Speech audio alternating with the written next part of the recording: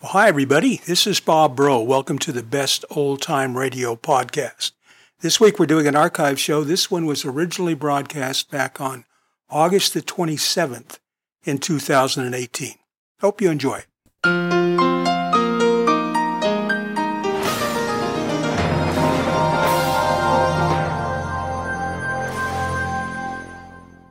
It's 8:30 exactly, Mr. Dillon. I better get it out of the safe now.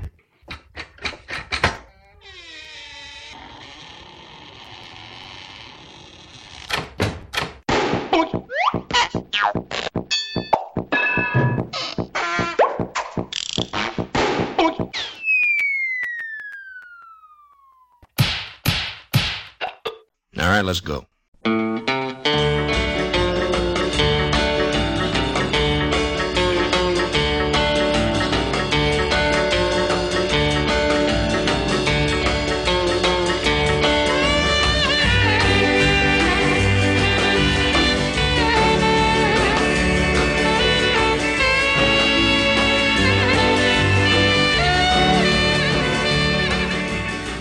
Well, hi, kids. Come on in. This is Bob Bro. Welcome to Boomer Boulevard. This is the Old Time Radio Show, the podcast where we play old time radio programs we actually remember from when we were kids because we're baby boomers. And let me tell you, I'm in St. Louis and it is hot today. We had a beautiful week last week, didn't we, Chester? It was gorgeous. Just gorgeous. I mean, it was almost all week. It was in the 70s. Some mornings we got up, it was in the 60s. It was just gorgeous. I don't think it ever got over 80, 81 degrees, no humidity, and man, are we paying for it now. The heat index out there right now is about 105. I mean, the sun is beating down and it is humid. Welcome to Missouri in August. But that's all right. We've got a cool show, don't we, Chester? Very cool. Chester just gave me a thumbs up. We have for you tonight, we have an episode of The Six Shooter, which has been requested. Then we're going to follow that up with an episode from The Great Gildersleeve, the show we haven't played before. And we have an episode of Gunsmoke we've never played before. So we have a great lineup, we have a great show, and all you have to do is come on in, out of the heat, cool off. We've got some cold drinks over there. Pull up a lounge. Pull up a chaise there. You can pull up the ottoman, put your feet up. Make yourselves at home because we're going to get started in just a minute.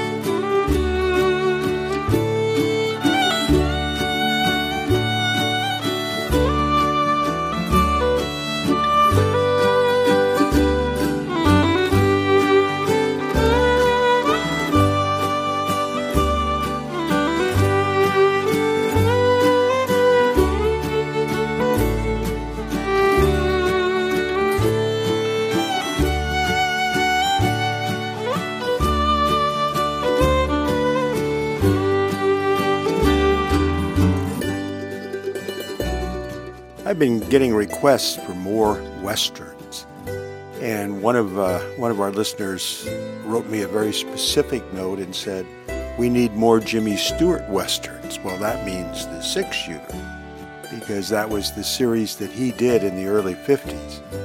And you know what? He was right. We should have more because this was just an outstanding show. Really an outstanding Western.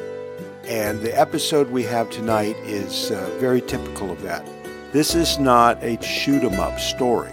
This is a story that kind of tugs at you emotionally. And Jimmy Stewart is so good at the aw shucks, the stammering that he does, typical Jimmy Stewart stuff. Yeah. I guess so, yeah. Oh, he's so good at this. And this one has really good sound quality, too. This one was originally broadcast on the 3rd of January back in 1954. Here is Jimmy Stewart in The Six-Shooter, and the name of this episode is A Friend in Need, and it's a good one.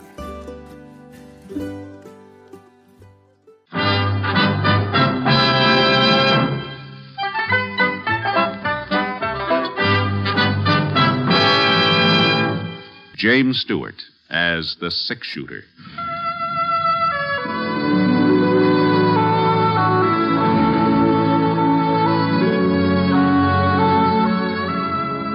The man in the saddle is angular and long-legged. His skin is sun-dyed brown. The gun in his holster is gray steel and rainbow mother of pearl. Its handle unmarked. People call them both the Six-Shooter.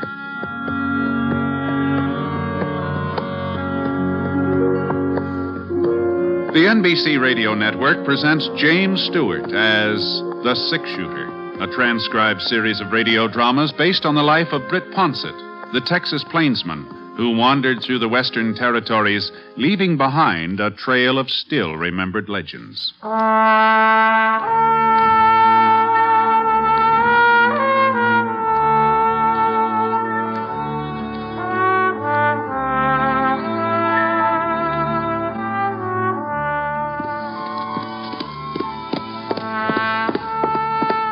"50-Yard Canyon," that's what folks called it.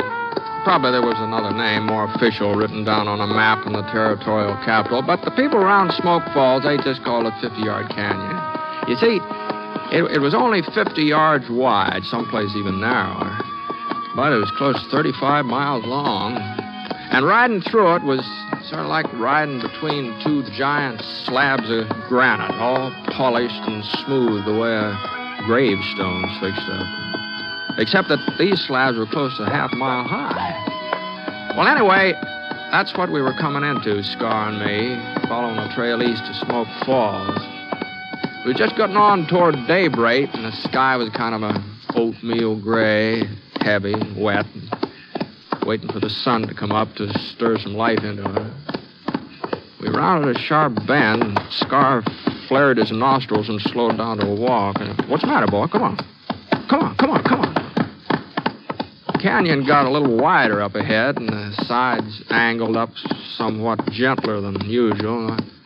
I saw some clumps of trees and some mesquite, but it was still too dark to see anything real plain.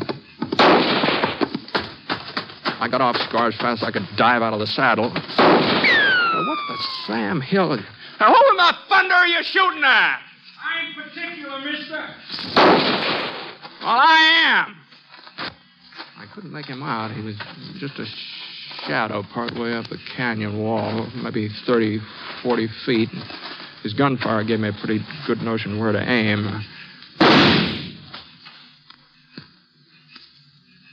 For a couple of minutes, everything was real quiet. Oh, I didn't stand to reason that I'd hit him with that shot. But I hadn't. I inched my way across the floor of the canyon. I started up the side. The bullet nicked a rock right about a foot left of my face. He knew where I was, all right. But then I had a pretty good notion of his whereabouts, too. Well, a man's entitled to a lucky hit every once in a while, if he wasn't faking that yell. It seemed like there was only one way to find out. All right, drop it. Come on, drop it. Okay. The pistol slid out of his hand. His shirt sleeve was stained pink at the elbow. He twisted around and gave me a squint. Just then, the sun swung up over the top of the canyon and spilled over the sides. Why, Art. Hey, Art Hamper. Who'd you think you were? Holy mackerel, Britt. Well, I'll be doggone. You're just about the last person in the world I ever expect to bump into out here. Yeah, well, you sure were expecting to bump into something. Yeah. What's the trouble, Art? Who are you gunning for? Somebody's gunning for me. Oh? Clyde's dead, Britt. Clyde? What? He was shot yesterday morning. Shot in the back. Well, you know who did it? I know who the sheriff says did it. Me. What, he thinks you killed your own brother? Stepbrother. Clyde and me weren't real kin. But we was as close as if we did have the same blood. Yeah. Well, speaking of blood, Art, that elbow of yours... A bullet only grazed me. I'll tie my bandana around it. No, you better let me give you a hand. Here, I'll tell you. Where'd the sheriff get the idea you had something to do with Clyde's being shot? Well, it's kind of a roundabout story. You see, Pa died a couple of months ago. Oh, I didn't know that. I'm sorry to hear that. Oh, sure. There. Yeah, well, that ought to take care of your arm for the time being. Thanks. Well, in his will, Pa left things equal. Half to me and half to Clyde. Uh-huh.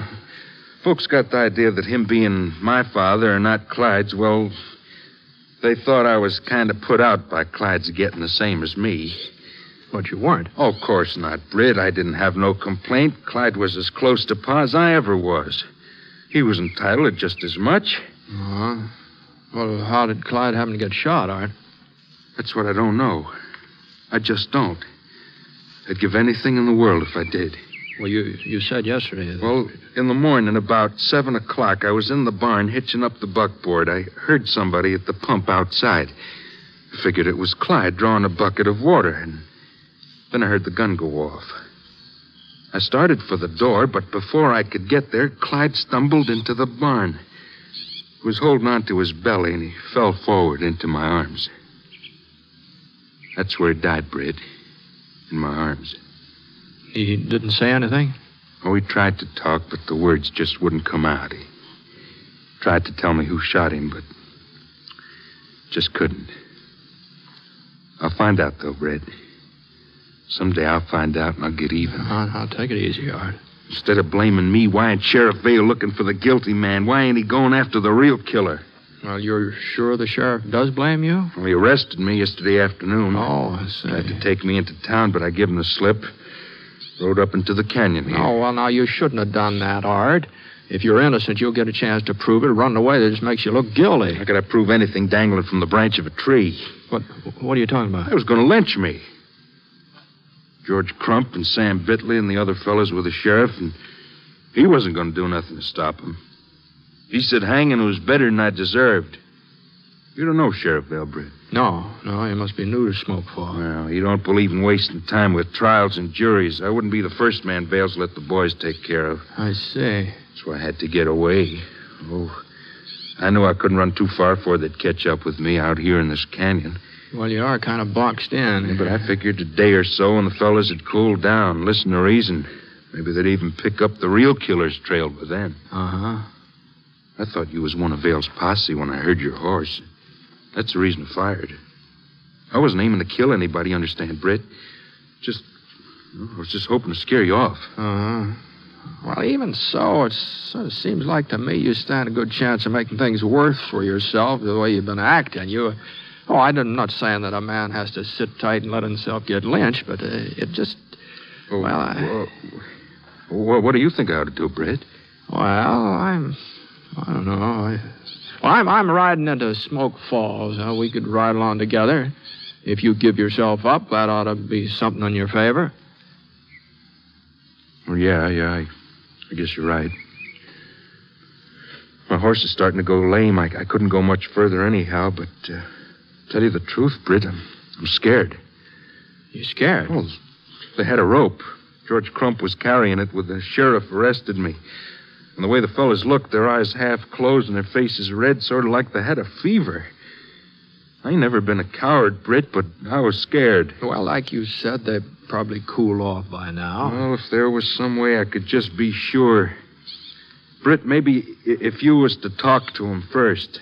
Talk to him? Well, before I give myself up, they must be following me. You're bound to run into them on your way into town. Well, I suppose so. Oh, they'd listen to you. They respect you, and they'd have to listen.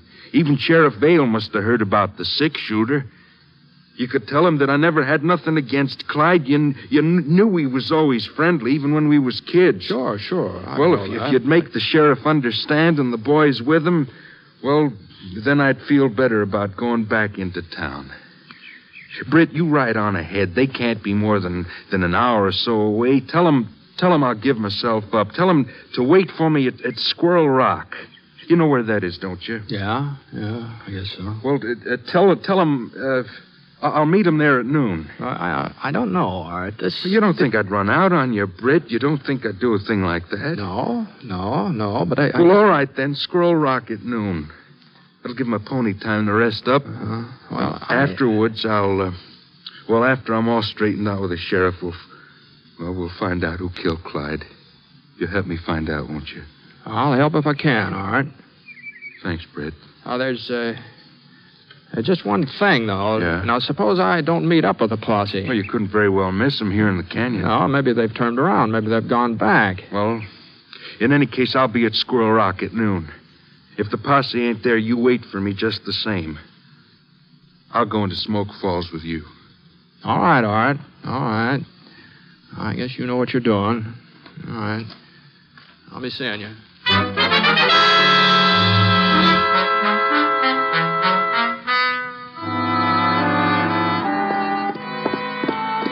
It was about 10 o'clock in the morning when I passed Squirrel Rock.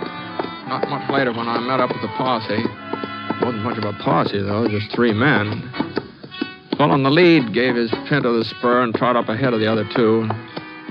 He was a good-sized man, big bone, solid, with a tangle of red hair and splotches of freckles across his face. And the way he wore his revolvers and rested his hand against the butt of one of them, you could tell who he was, too. Even if you didn't happen to notice the star on his vest. Howdy. Morning. I'm Sheriff Vale from Smoke Falls. Yeah, I've been expecting to run into you, Sheriff. Oh? My name's Ponset. Britt Ponset? It sure is. Well, how are you, Britt? What are you doing around here? Oh, I'm just passing through, George. Sheriff, ain't you never met up with the six-shooter? No, can't say as I have. Heard about him, though. And this here's Sam Bitley, Britt. Oh, yeah. Howdy. You said something about expecting us, Ponset. Yeah. Art Hemper thought you'd be heading up this canyon. Hemper? What were you... You mean you ran into Art, Britt? Early this morning. Oh, doggone it. That's who we're looking for. Yeah, he told me. Well, did he tell you why? Sure. Yeah, his brother was killed yesterday. You wanted for murder. And you knew all that? You just let him go scot-free? Oh, what'd you expect me to do? You could have brought him in, saved us the trouble. Yeah. I'm not a part of your posse, Sheriff. Besides, Art willing to give himself up. Give himself up? He says he didn't have anything to do with Clyde's death. The only reason he ran off was because you were talking about lynching him. Say, Britt, how you gone loco? You didn't actually believe him, Ponset. Well, I've known Art for a good many years, Sheriff. Well, looks like we know him a little better than you do. Yeah, I saw it, Britt. The whole thing with my own eyes. I saw the murder. Now, hold on, George. Now, you didn't see I tell you, I saw it. I was riding past the Hemper Ranch, and Clyde and Art were out behind the barn. They didn't notice me. They were too busy arguing and shouting. Then Clyde turned and started to walk towards the house. Well, Art pulled out his gun and shot him in the back. Clyde didn't even have a chance to draw. Well, is that the truth, George? As true as anything in this world. Well, I swung around, and I headed into town to get the sheriff. And that's when Art spotted me. He got off a couple of shots, but I was out of range. Well, the story he told me is entirely different. Well, that shouldn't surprise you too much, Ponset. No, I guess not. What happened when you arrested him, Sheriff? Well, we didn't arrest him. No, we didn't.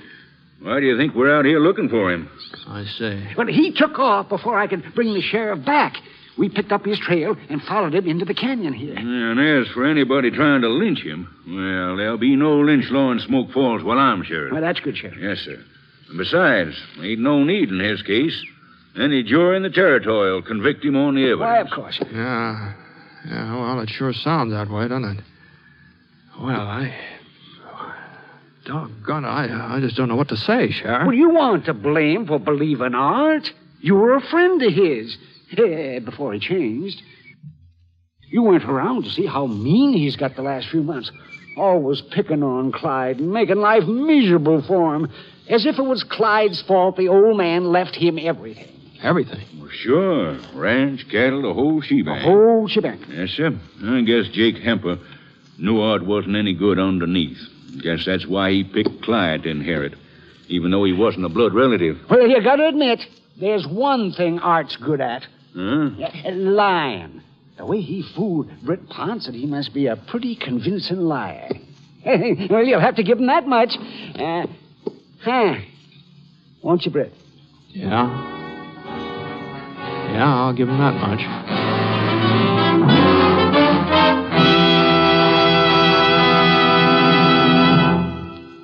We'll continue with James Stewart as the six-shooter in a moment, because I'd like to answer a question that so many of you have written in to ask.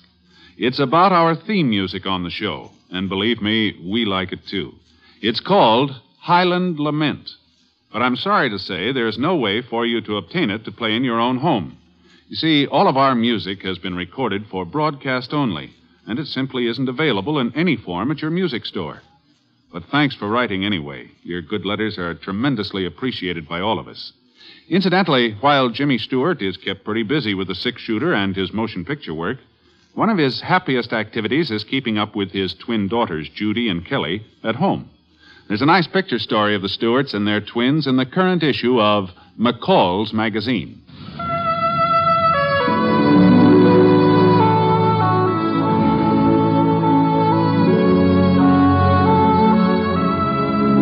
Now, Act Two of The Six-Shooter, starring James Stewart as Britt Ponsett.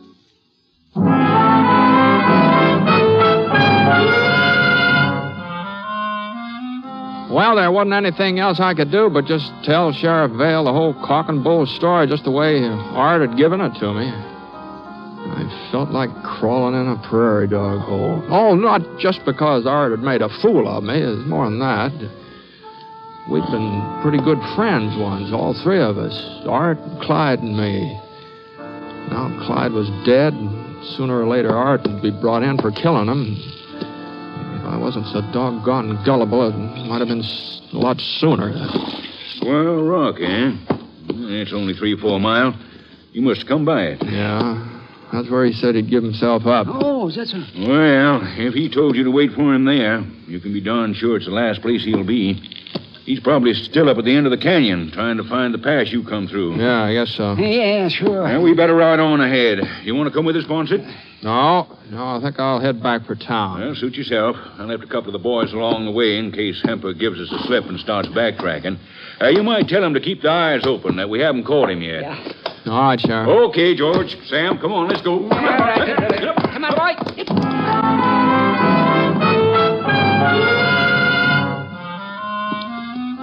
Well, that's what I intended to do.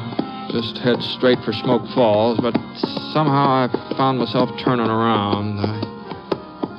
I took it real easy, and then when I came to Squirrel Rock, I couldn't help pulling up. Whoa, Scott. It was just about noon. The sun was square in the middle of the sky. There sure wasn't any sign of Art Hemper either.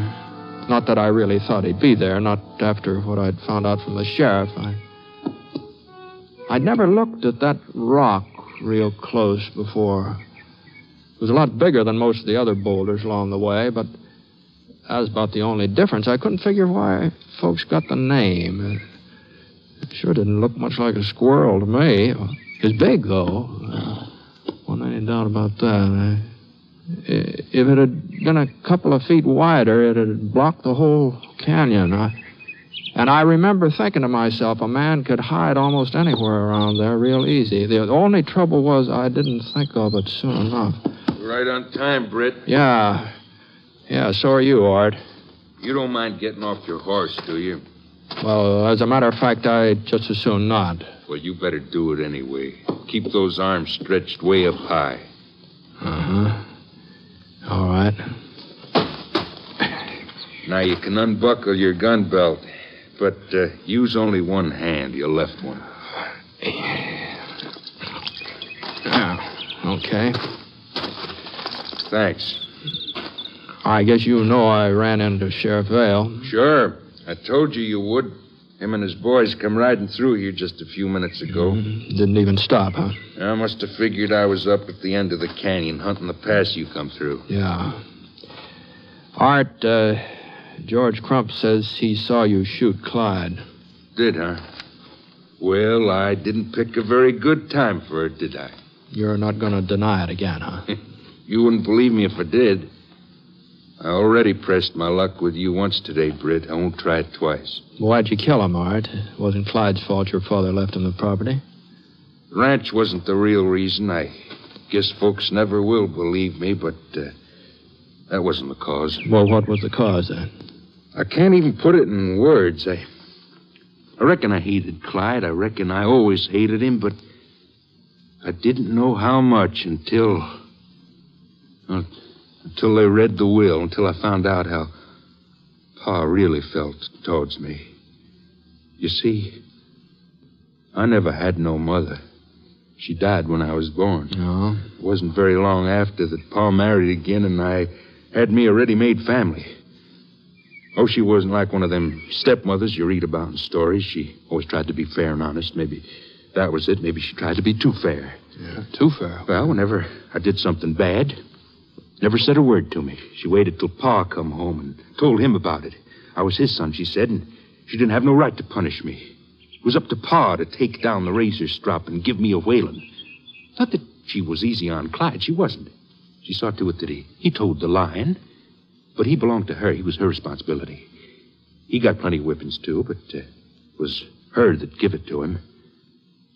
I guess it don't sound very sensible, Britt, but there was times when I used to wish she'd care enough about me to, well, just slap me or give my ears a good boxing. But she never did.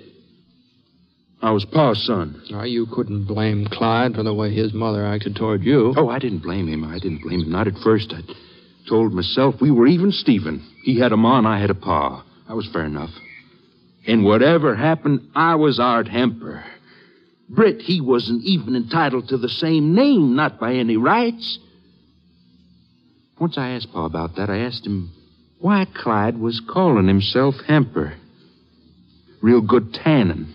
That's the answer I got. Mm-hmm. That's the way it was. All the time I was growing up, all the time until she died. I was kind of happy when it happened. I thought maybe now it'd be me and Pa again. I thought her being out of the way would sort of push Clyde to one side. Things didn't work out like I figured. Clyde and Pa, they mourned together. They seemed to be closer than before. So I told myself all I had to do was wait. I was Pa's son. Everybody knows when a man dies, it's his son that inherits. All I had to do was to wait. And then it did die. And I found out I'd been living my whole life on lies. I'd convinced myself that when the chips were down, Clyde wouldn't matter anymore. Pa'd realize I was his son, his only son. And then the day they read his will, I knew that I hadn't had a ma and I hadn't had a pa either. Clyde had them both all the time. So I had to kill him. Maybe if he was dead, things would be different. Art. Just stay where you are, Ponce. Now, listen, Art. Now, listen to me. I think I understand what you're trying to tell me. Some of it, anyhow. And maybe you weren't exactly responsible for what you did to Clyde, but you've got to give yourself up. Give myself up? For the first time in my life, I've got a reason for living. There's nobody standing in my way, not anymore. There's a posse standing in your way. They're past us now. They've gone up the canyon. I can ride out the Smoke Falls Gap without them even knowing it. Sheriff Vale's no fool, Art. He figured you might slip by him. That's why he left some men behind. Well, they won't stop us, Britt. Us? Sure. You're taking me in town. I'm your prisoner. Of course, this gun of yours won't be loaded, but nobody's going to know that. And nobody's going to know I'm holding my own gun just inside my shirt. That nick you give me on the elbow is going to come in real handy. All right, Britt. Here's a 6-shooter. Not that it'll be much use to you now.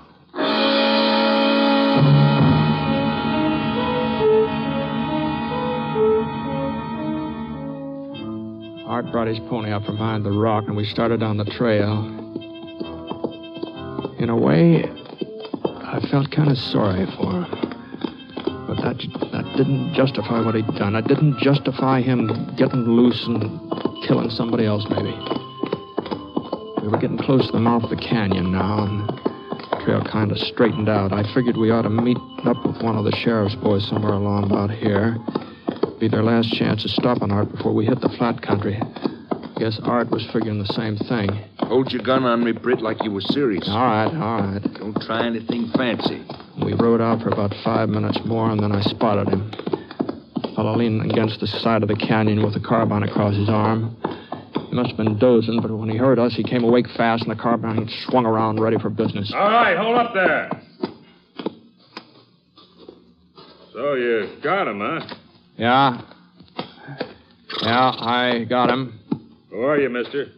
I didn't see you with the posse. My name's Ponsett, Britt Ponsett. Oh, sure, the six-shooter. He give you any trouble, Mr. Ponsett? No, not so far. Where's the sheriff? He's back a ways. He'll be coming along. Well, maybe you ought to wait up here. We can all ride into town together. The sheriff said Ponsett was to go on ahead. Oh? That's so, Mr. Ponsett? Yeah, that's what he said. Well, I guess you can take care of him. You ain't gonna need no help. Not with that gun of yours. I hear it's about the fastest shooting six-gun ever been turned out. Yeah. Say, maybe you'd like to take a look at it. Wait a minute. Here, catch. Are you crazy, Mr. Ponsett, throwing your gun around like that? Why, if I wasn't covering Art there... But you are covering him. Huh? Britt, I told you. Look out, I was Ponsett! already diving for the ground. Art fired through his shirt. The bullet slid across the back of Scar's neck. Art didn't get a second chance. The carbine slugs tore into his chest and knocked him off his horse. He just lay there. He was bleeding bad.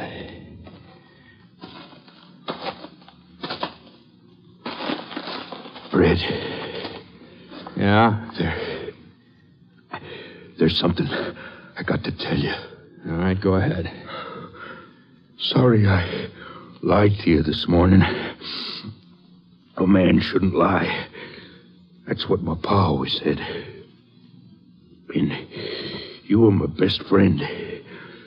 Shouldn't have lied to you especially. Well? Besides, it didn't do me no good.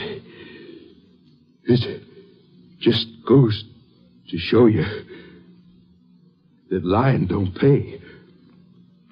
Pa used to whip me whenever I lied. I should have known better, Britt. I should have known that.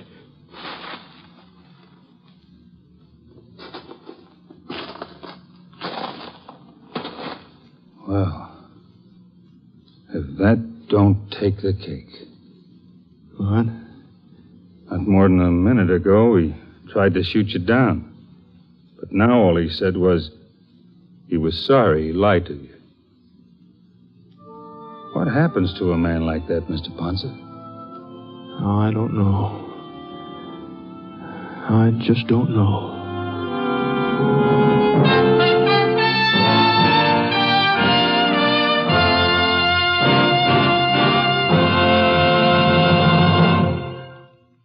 The Six-Shooter is a transcribed NBC Radio Network production in association with Review Productions.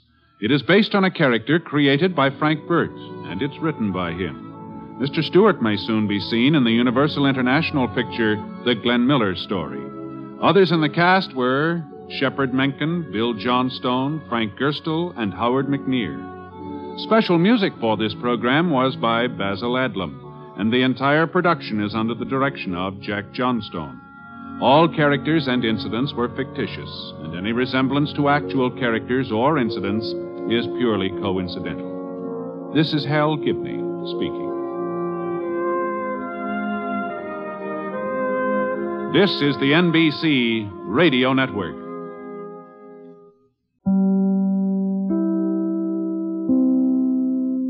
That was The Six Shooter. The name of that episode was A Friend in Need. Originally broadcast January the 3rd back in 1954. Such a good show. It was only on for 1 year, 39 episodes. Some have said that it was the last hurrah, well, not the last hurrah, the last effort by Hollywood to keep interest in radio by adding a big Hollywood star in the starring role of the show. And maybe that was true. Let me just see. I have some notes here about The Six Shooter. Frank Burt created it. He wrote a number of the episodes. Like I said, it lasted one season, the 53 through 1954 season on NBC. It came on Sunday nights. That moved around a little bit, but for the most part, it stayed on Sunday nights. James Stewart, of course, starred as Britt Ponsett, who was a drifting cowboy in the final years of the Wild West. Episodes range from straight Western drama to whimsical comedy. I agree with that.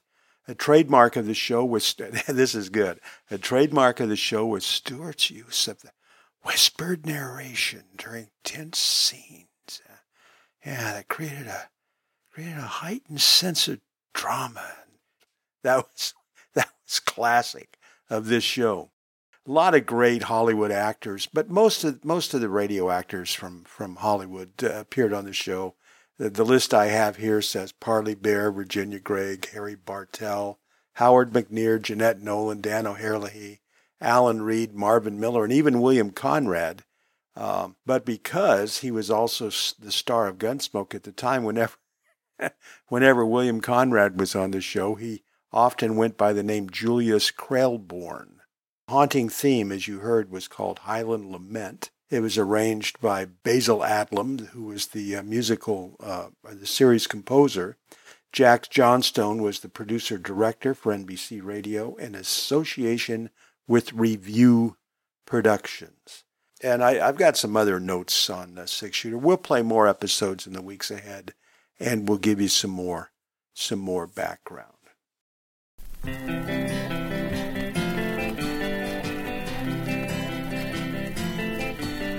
Nothing's quite as pretty as Mary in the morning, when through a sleepy haze I see her lying there, soft as the rain that falls on summer flowers, warm as the sunlight shining on her golden hair.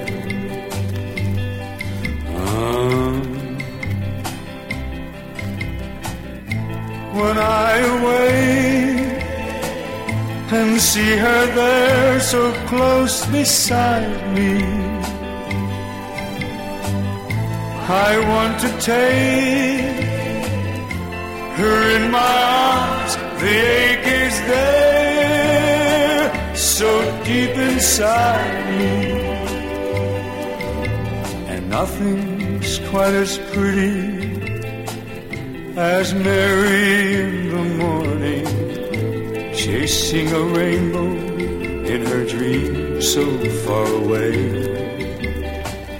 And when she turns to touch it, I kiss her face so softly, and then my Mary wakes to love another day.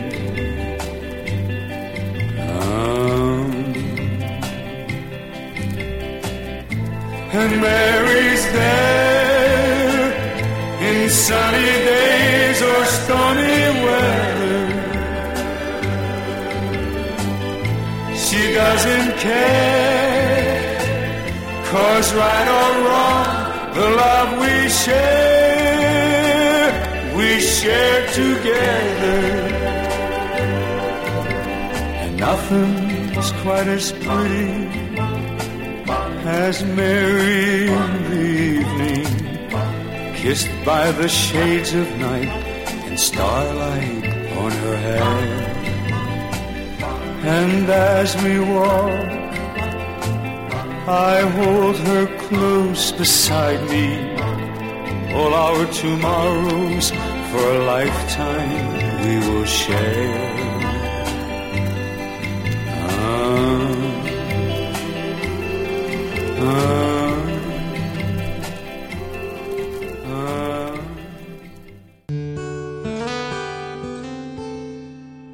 Perhaps love is like a resting place, a shelter from the storm. It exists to give you comfort.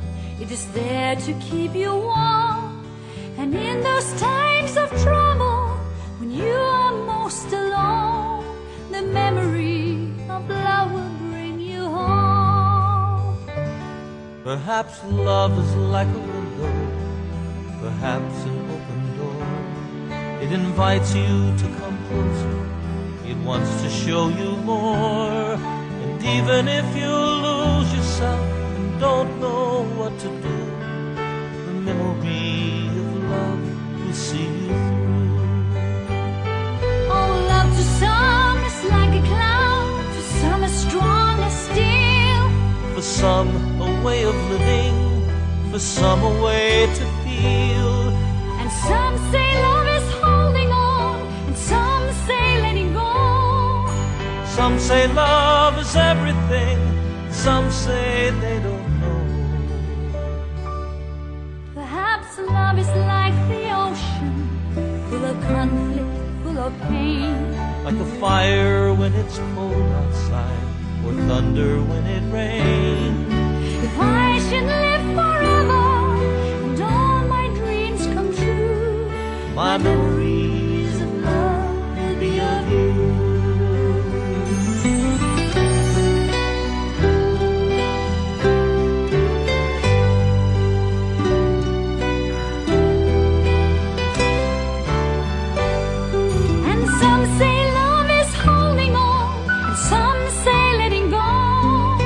Some say love is everything, and some say they don't know. Perhaps love is like the mountains, full of conflict, full of change. Like a fire when it's cold outside, or thunder when it rains. If I should live forever, and all my dreams come true, my memories of love will be of you.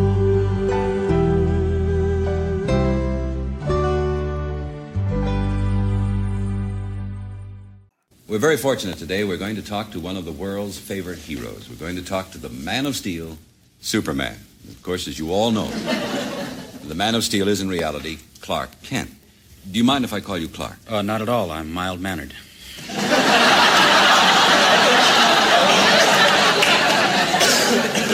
When did you first find out that you were Superman? When I was just a little boy. I used to get ready for bed at night. I'd take off all my clothes and fly away. I'd fly down to Cincinnati, St. Louis. One time I flew down to Dayton.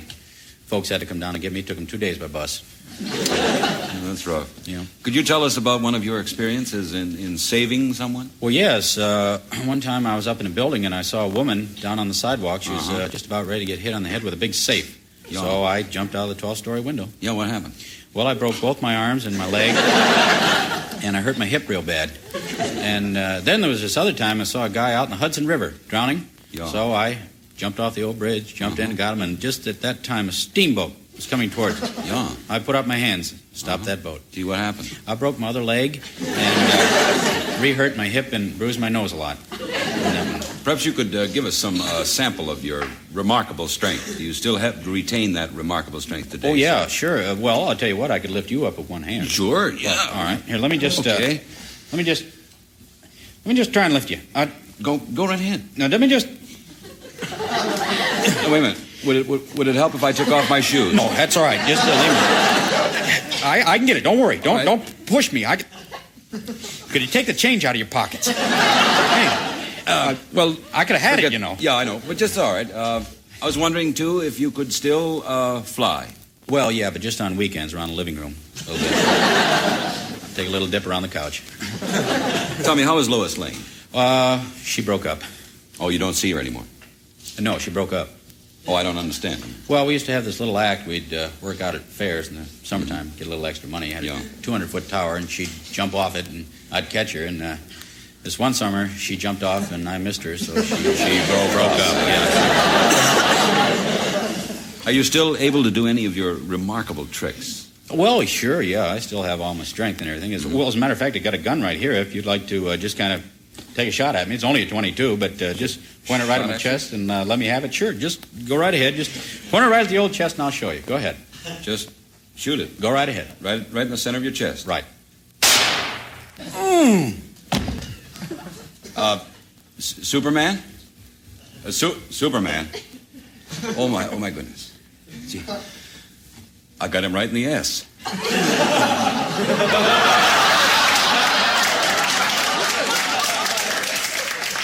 It was Tim Conway and Ernie Anderson with a bit from one of their comedy albums from 1966. The name of the album is Are We On? And that was Superman. We'll have a little bit more from them after the Comedy Corner.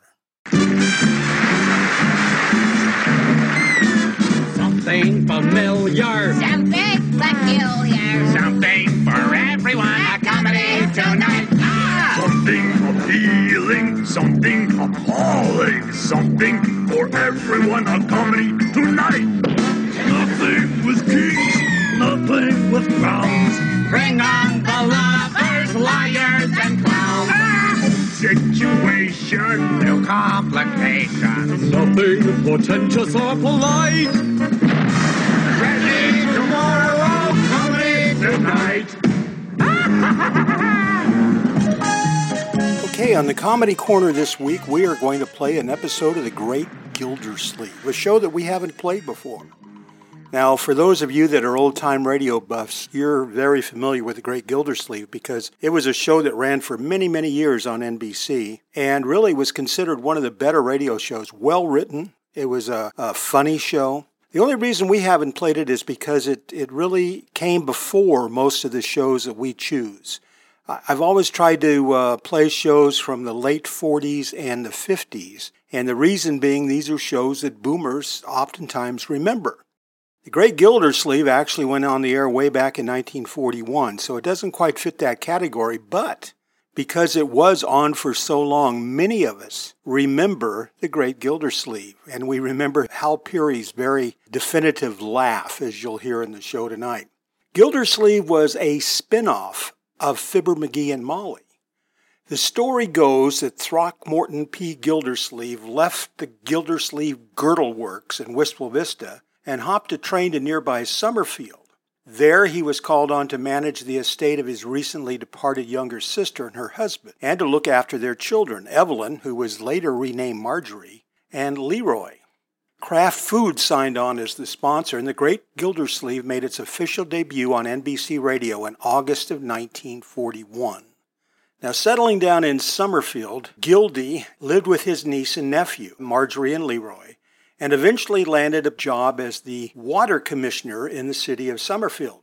Throckmorton soon became Summerfield's most prolific bachelor. He was on the prowl, it seems, for the course of the show, and he developed a bevy of girlfriends.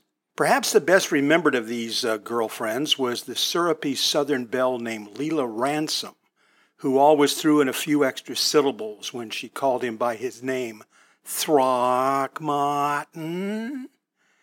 But there were others. There was the school teacher by the name of Eve Goodwin, and then there was Leela's cousin, Adeline Devereaux, and then there was a nurse by the name of Catherine Milford, and I'm sure there were others.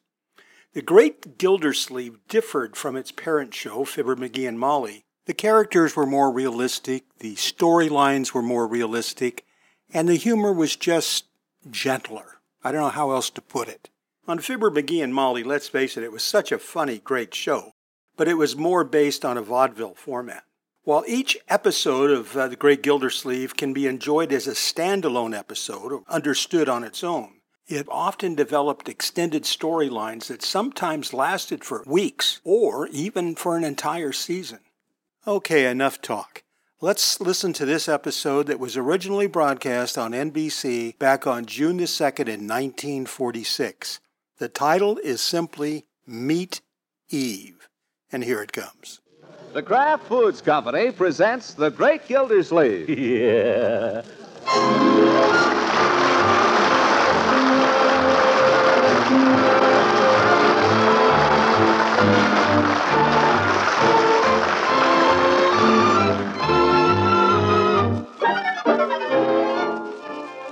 It's The Great Gildersleeve, starring Harold Perry, brought to you by the Kraft Foods Company, makers of a complete line of famous quality food products. Good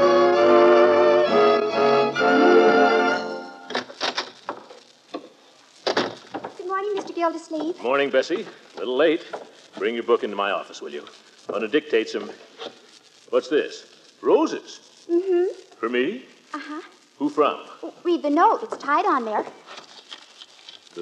Mr. Gildersleeve, congratulations and best wishes on your 4th anniversary as water commissioner. From Bessie. Well, now that's very nice. I hope you like them. Like them? I should say I do. By George. Is it really 4 years? 4 years today. 4 years. You know, Bessie, if anyone had told me 4 years ago that I was going to be a water commissioner, I'd have said they were crazy. They would have been, too. How did you ever come to go into the water business, Mr. Gildersleeve? That's a fair question. Just fate, I guess, Bessie. Just fate. Fate. What a plumber. You know, if things had been different, Bessie, I might have been a singer. Or even possibly an actor. What's so funny? I've done acting in my time. Right here in Summerfield, too. Really? I can't imagine you. You can't imagine me what? I can't imagine you, kissing people. There are other things to acting besides kissing, Bessie. This part called for very little kissing, as a matter of fact. Unfortunately. It was something Marjorie got me into, my niece. She was mixed up with a little theater group here one year. A character named Bruce Fairfield was running it. I don't remember how I ever got sucked into it, but the first thing you know, they had me doing everything, including playing the leading role. Why, Mr. Gildersleeve. Think I couldn't do it, do you? Well, that's what a lot of people thought. I'll never forget the time Mr. Peavy first got wind of it.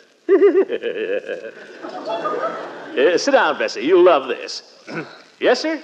I'll never forget. I walked in there to Peavy's one morning and I had a...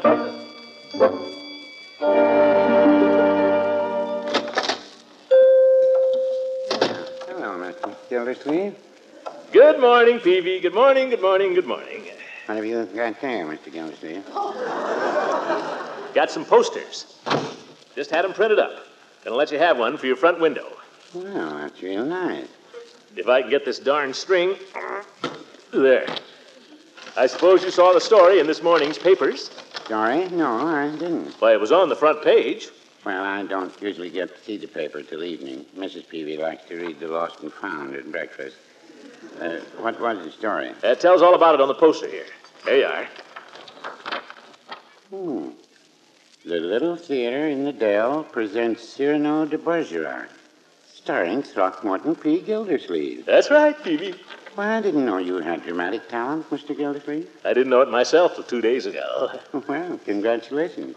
Mrs. Peavy and I will have to try to get to that. Come one, come all, and bring your friends. Here, I'm going to leave you some tickets, too, Peavy, in case you can sell any. Well, I'll be glad to try. I'll leave you a dozen to start with. You'll find the prices printed on them, $1.10 and $1.65.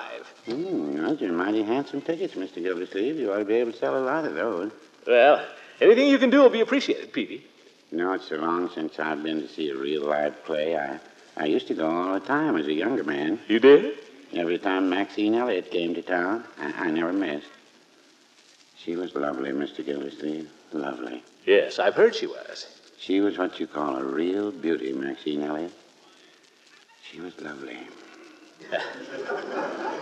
Must have been a long time ago, Peavy. 30 years, at least. Well, no, I wouldn't say that. I guess it is, though. 30 years. How time flies. She was lovely. You seem to have had quite a crush on her, Peavy. I would have married Maxine Elliott if she'd asked me. Of course, I was unmarried at the time, but I still think of her sometimes, even to this day.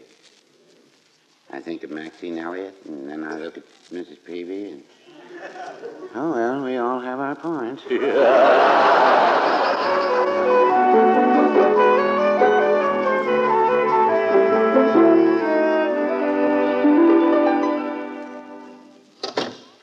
Well, today, Mr. Gildersleeve, the famous actor. Oh, hello, Floyd. I guess you heard. Yeah, I read in the paper. What'll it be, a haircut? No, I'm on my way home. I just stopped in to leave you one of these posters. Oh, thanks. You don't think I need a haircut, do you, Floyd? Well, I got the judge coming in a few minutes. Guess you'll keep a couple of days. Mustache looks a little ragged, though. You might just give it a little trim. Oh, sure. Climb up in the chair there. Well, we're having our first rehearsal this evening, Floyd. That's so? Say, what kind of a play is this, Cyrano, Mr. Gildersleeve? It's a love story, Floyd. Greatest love story ever told on the stage. Oh?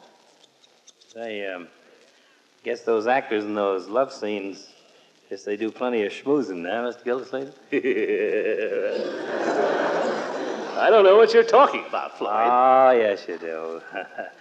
Well, you still haven't told me what the play's about. Well, to tell the truth, I haven't had time to read it yet, Floyd. Been so busy with getting the tickets printed and getting the posters out and one thing and another. Oh, here's the judge. Sorry, I'm a bit late, Floyd. Well, Romeo. Oh, shut up.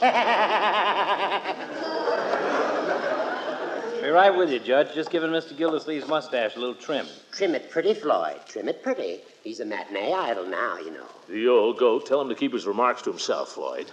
Our friend seems to be getting a trifle temperamental these days, but I suppose you have to expect that of an actor. Who's this Bruce Fairfield, Gildy? He's the director. You ever heard of this play they're doing, Judge? Mr. Gildersleeve tells me you don't even know what the play's about. I didn't say that, Floyd. I said Cyrano? Why, it's a classic. Every school child knows Cyrano.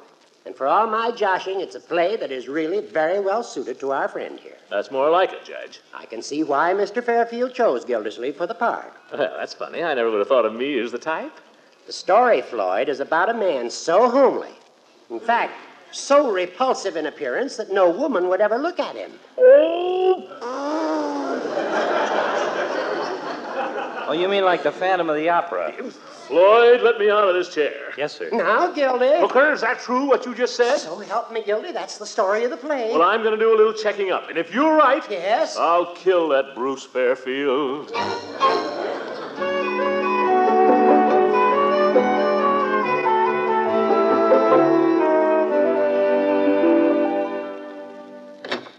Throckmorton. Eve, have you got a minute? Well, certainly. Come in. I can't. That is, I can't stay. I've got to get down to rehearsal. We're having our first reading of the play tonight. But before I go down there, there's one thing I want to know. What's that? That Bruce Fairfield. Is he trying to make a monkey out of me?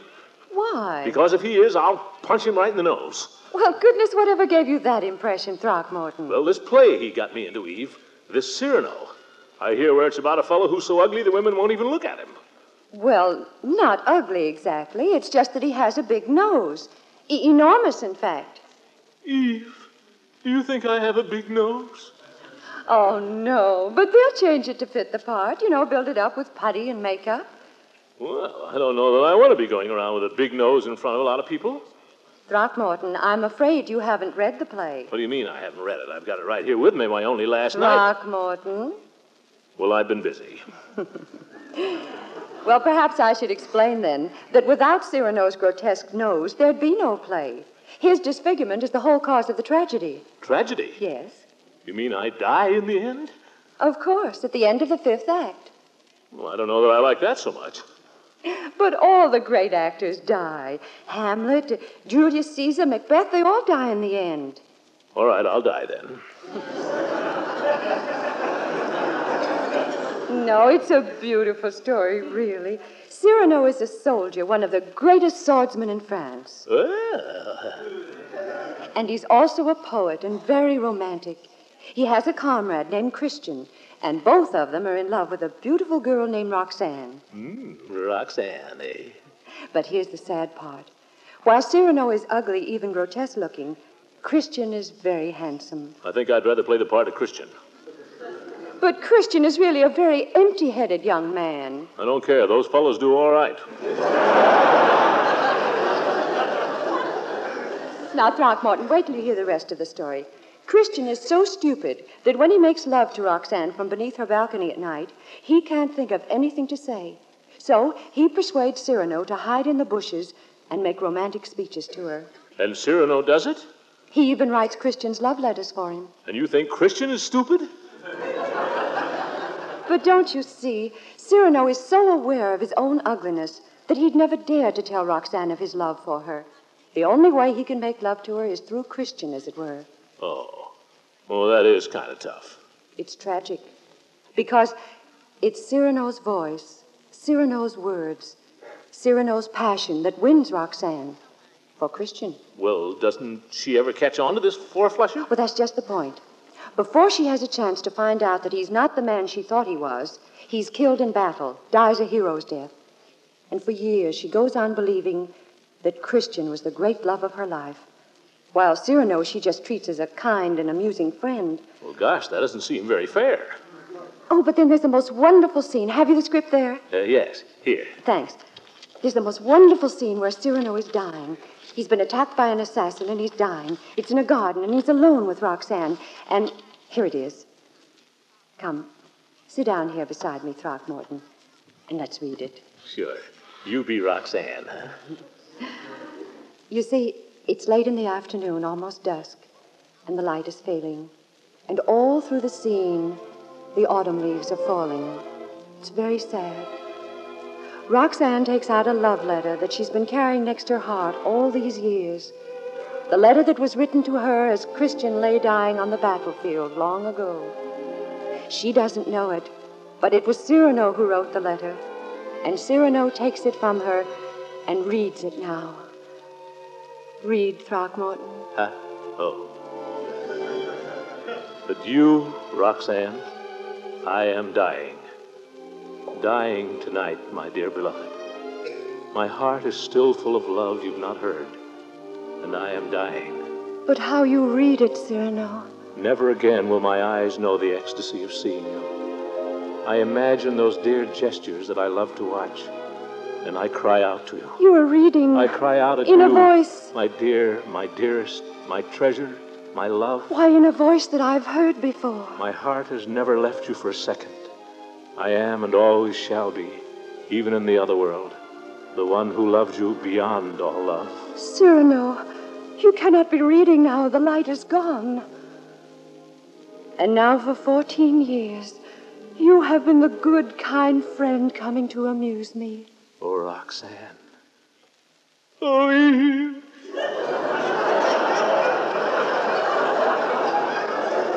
Why, Throckmorton. I can't help it. It's so sad.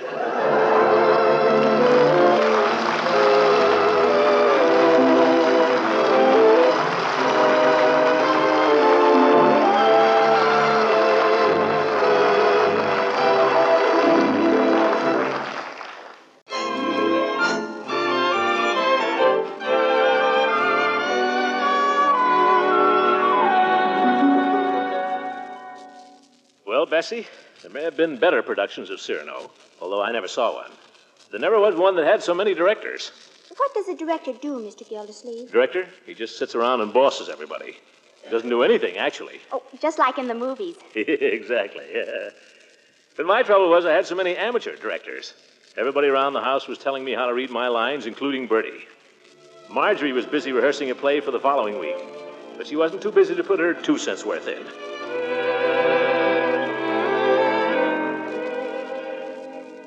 Start here on page 12, Unky. All right, try to remember it. I doff my chapeau with an air, my mantle I toss to a lackey. I draw my bright sword from its sheath. I draw my bright sword from its sheath. Darn it. Start over again. Yes. I doff my chapeau with an air. What you doing, Unc, rehearsing? Yes, Leroy, and I'll thank you not to interrupt my concentration. Okay.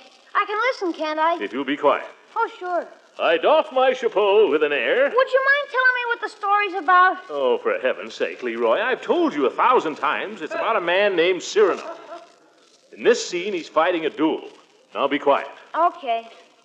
Are you going to do the fighting on the stage? Certainly. Mr. Fairfield showed me all about fencing. Bruce is a beautiful fencer. Yeah, one more lesson and I'll be able to cut his head off. What's the duel about, Unc? Well, this fellow insulted Cyrano. How? He, makes fun of Cyrano's nose. That's very funny. It's not very funny. Nothing funny about it. It's psychological. Cyrano thinks he has a big nose. He's very sensitive about it. I don't get it. Why does Cyrano think he has a big nose? Because he has. Leroy, I can't possibly learn this part if you're talking all the time. Why don't you go out and play? Nobody to play with. We'll call up Piggy and ask him to play with you. He has a cold. His mother won't let him out. Then call up somebody else. Only for heaven's sake, leave me alone. I'll call Piggy. All right. Now, let's see. I doff my chapeau with an air, my mantle I toss to a lackey. I draw my bright sword from its sheath. Hello, Piggy. This is Leroy. Hello, Piggy. Hi, George. I might as well try to rehearse in a boiler factory. Can you come over, Pig? Gosh, Uncle Mort, I might as well be rehearsing my play. Oh, Marjorie, tonight's my dress rehearsal, and your play doesn't go on till next week. We can have lots of fun over here, Pig. Can't you sneak out? None of that, Leroy. I've got some difficult scenes, too, but nobody helps me. Let's do Cyrano, Marjorie. Did you hear Uncle Mort's going to be in a show, Pig? Yeah, he's going to be an actor. You better not let him hear you say that. What did he say, Leroy? All right, do your old play. I'm going to rehearse mine. Fleetwood, there's something I must know. I've got to know it or I simply can't go on. Gildersleeve, you got any special desires for dinner? Dinner? Yes, Bertie. I want to have it somewhere far, far away. Oh, you mean you're going out? No, I'm just speaking figuratively. I don't know what the story's about exactly. A Cary Grant part? No, it's more like Jimmy Durante. Oh! Leroy, terminate the conversation. But, Unc, he can't come over. I thought we could have a little chat. We'll have no chats. I doff my... if you only knew how I've lain awake night after night. Miss Marjorie, what's the matter with you? Night after night, my pillow was wet with tears. You poor child. I doff my chapeau with an air, my mantle I toss to a lackey. I draw my bright sword from its sheath. I think my uncle is wacky. Leroy!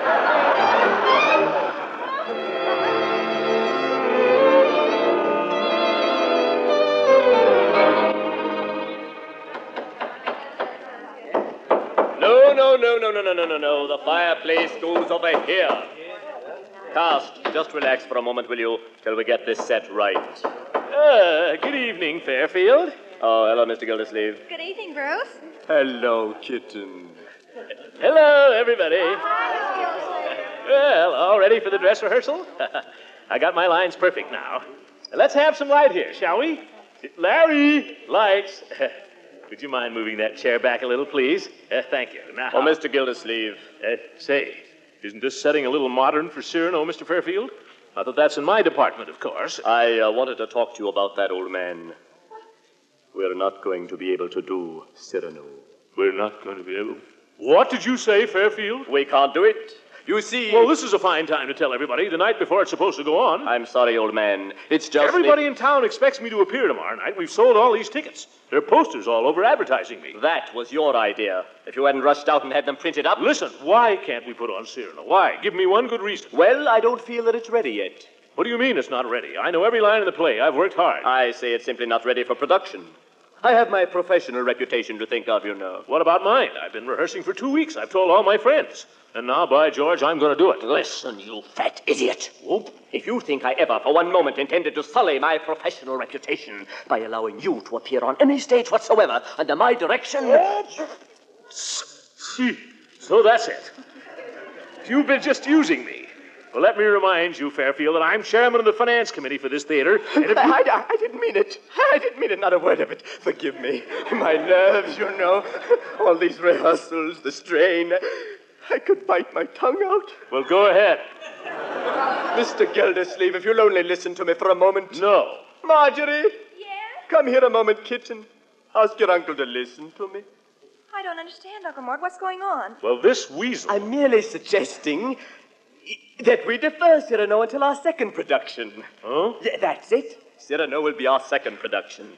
Now, what I propose to do, with your uncle's permission, of course, is to put on Delicate Adventure tomorrow night. My play? We've been rehearsing it for a month. It's in much better shape than Cyrano. What do you say, Mr. Gildersleeve? You knew you were going to do this all the time. Yeah, well, let me put it this way. It's a chance for Marjorie. She plays the lead.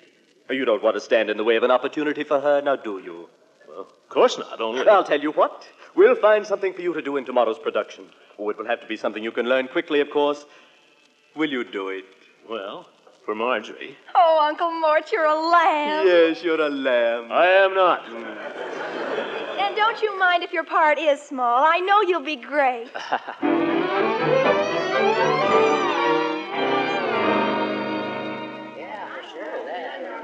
Here we are, Leela.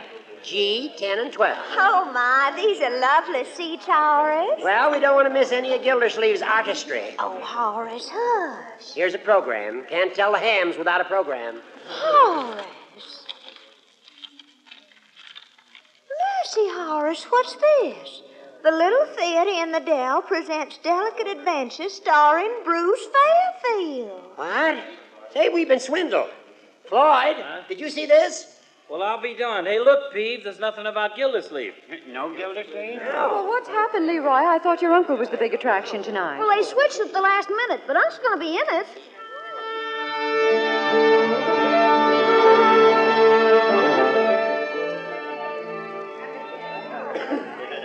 Lower that backdrop. Okay. Little more. Little more. That's right. Oh, my goodness. Oh, my goodness. How do I look, Marjorie? Just fine, Uncle Mort. How do I look? Just like an actress. I wouldn't know you. Isn't it wonderful? Isn't it fun? It's horrible. Marjorie, don't go away. Why not? What's the matter? I'm nervous. I'm nervous as a bride. Oh, Uncle Mort, you can't be. I am. I'm not going to be able to remember a thing I've got to say. I just know it. Oh, you've got to. Hey, look, they're dimming the house lights. They're ready for you. Marjorie, I can't. Ready with the curtain. All right, Mr. Gildersleeve. Now.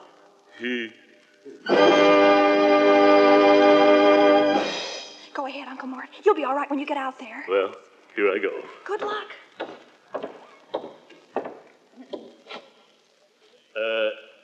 Ladies and gentlemen, because of a local fire ordinance, I've been asked to request there be no smoking in the theater. I thank you.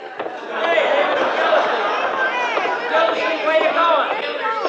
We want Cyrano. We want Gildersleeve. We want... Oh, Uncle Mort, how can we go on? This is awful. Gildersleeve, you'll have to go out and quiet them. They're your friends, evidently. Well, I'll do what I can, Fairfield. We want Gildersleeve. We want Cyrano. All right, folks. Quiet, please. Quiet. That's my ball. Leroy.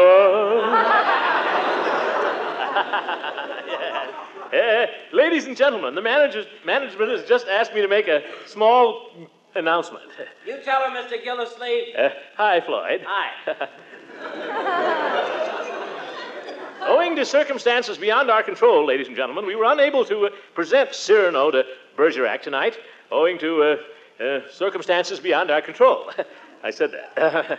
Instead, we were forced at the last minute to substitute a very fine little production called Delicate something or other. Well, we came to see Cyrano. But we're going to give you Cyrano next time, ladies and gentlemen. Cyrano will positively be our second production. Give us a sample of it, Gildy. Yeah, give us a sample. A sample? Well, I don't know that I could do that. Ah, come on. But I'll tell you what I will do. I'll sing you a song. A song? Oh, do sing us a song. Hello, Leela. Conductor, you know, in the key of C? Fine. Well, do the best you can with it. This is the kind of song Cyrano might have sung to a lady if he didn't sing through his nose. In dreams I kiss your hand, madame, your dainty fingertips. And while in slumberland, madame, I'm begging for your lips. That's Mr. Gildersleeve. I haven't any right, madame, to do the things I do. Just when I hold you tight, madame, you'll vanish with the night, madame.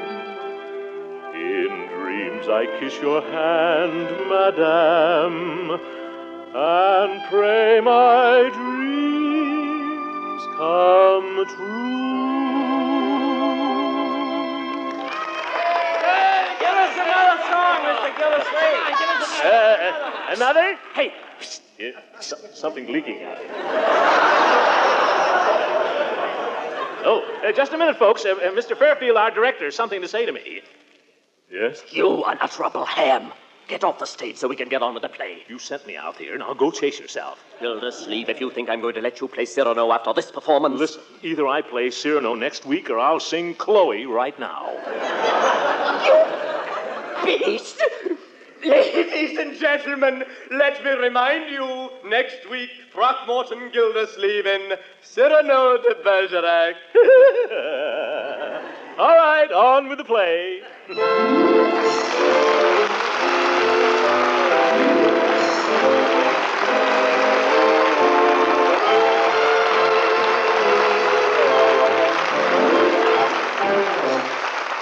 Every now and then, the great Gildersleeve has an adventure which you folks seem to enjoy so much that you tell us we'd like to hear it again. So we're devoting these last weeks of our season to recalling some of the great man's early escapades. That's right. We'll have another one next week, so be sure to listen in. Good night, folks.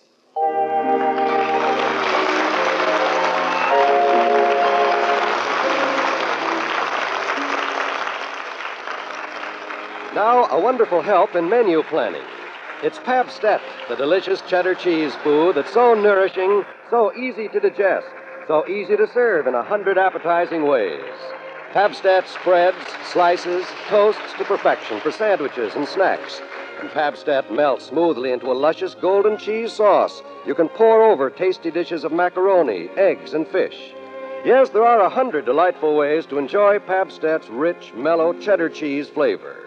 So buy both varieties of this delicious cheese food, Golden Cheddar Pabst-ett and Pimento Pabst-ett.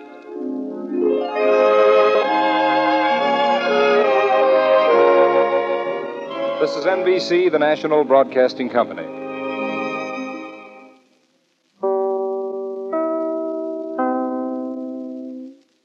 From June the 2nd, 1946, The Great Gildersleeve.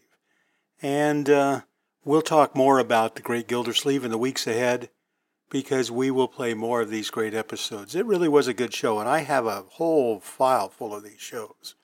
And many of them are in very, very good sound quality. So if you like The Great Gildersleeve, send me a note, bob@boomerboulevard.com, and I will make sure that we play many of the ones that I have in my file. One thing quickly, I was fascinated by that ad at the end for Pabst-ett cheese. Have you ever heard of Pabst-ett cheese? It's Pabst, P-A-B-S-T, just like Pabst Blue Ribbon Beer, -et, E-T-T. Well, I had never heard of it, and I thought, I'm going to find out about this, so I looked it up, and I found this most fascinating blog. The blog is vintagerecipeblog.com.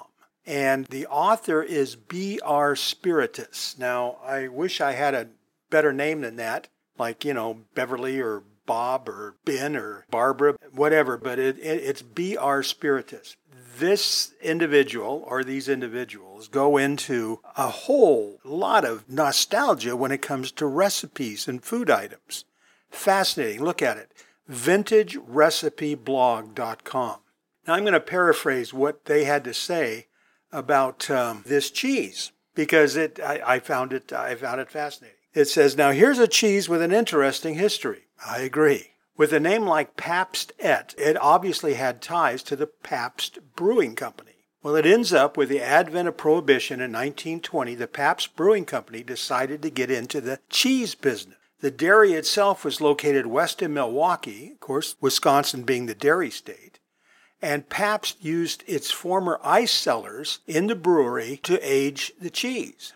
One of the products they made was called Pabst-ett. It was a processed whey cheese similar to Velveeta, but more spreadable.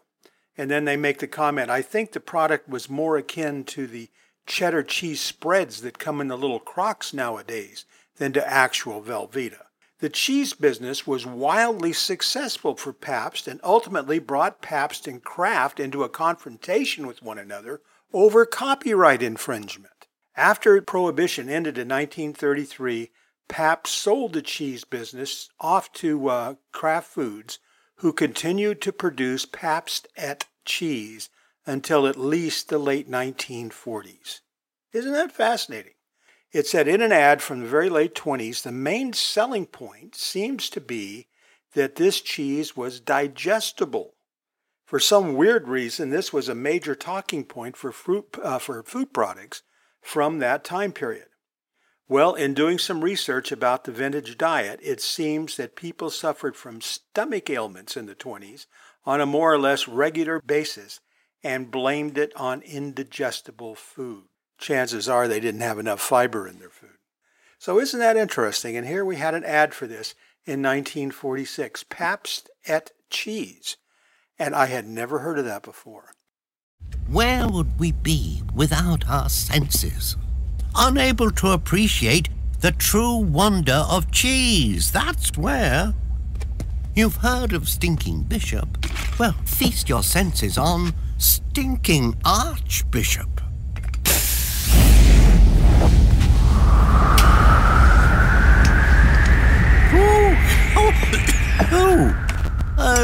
Care for a slice, Gromit? Oh, well, no accounting for taste. That was a clip from Wallace and Gromit, those great cartoon stop-action films. Remember how he loved cheese, just loved cheese. Here's the Drifters and Save the Last Dance for Me.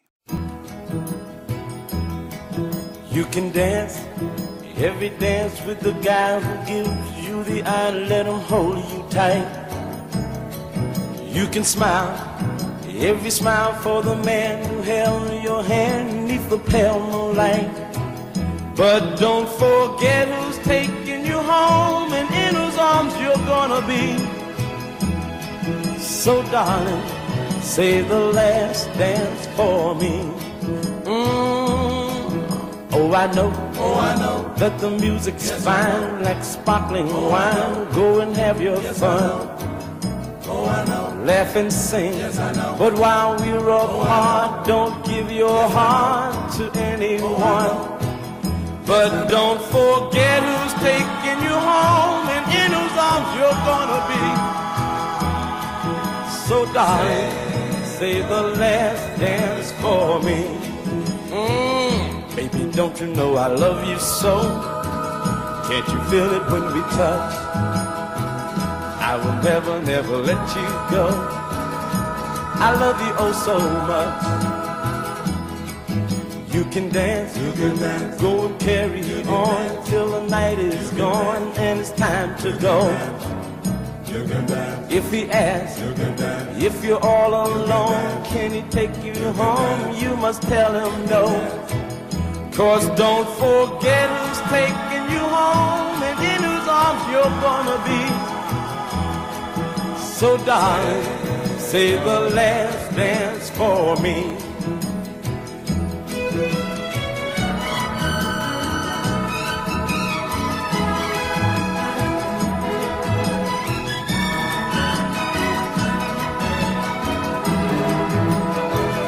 'Cause don't forget who's taking you home and in whose arms you're gonna be.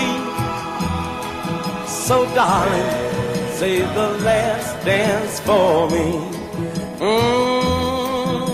Save the last dance for me. Save the last dance for me.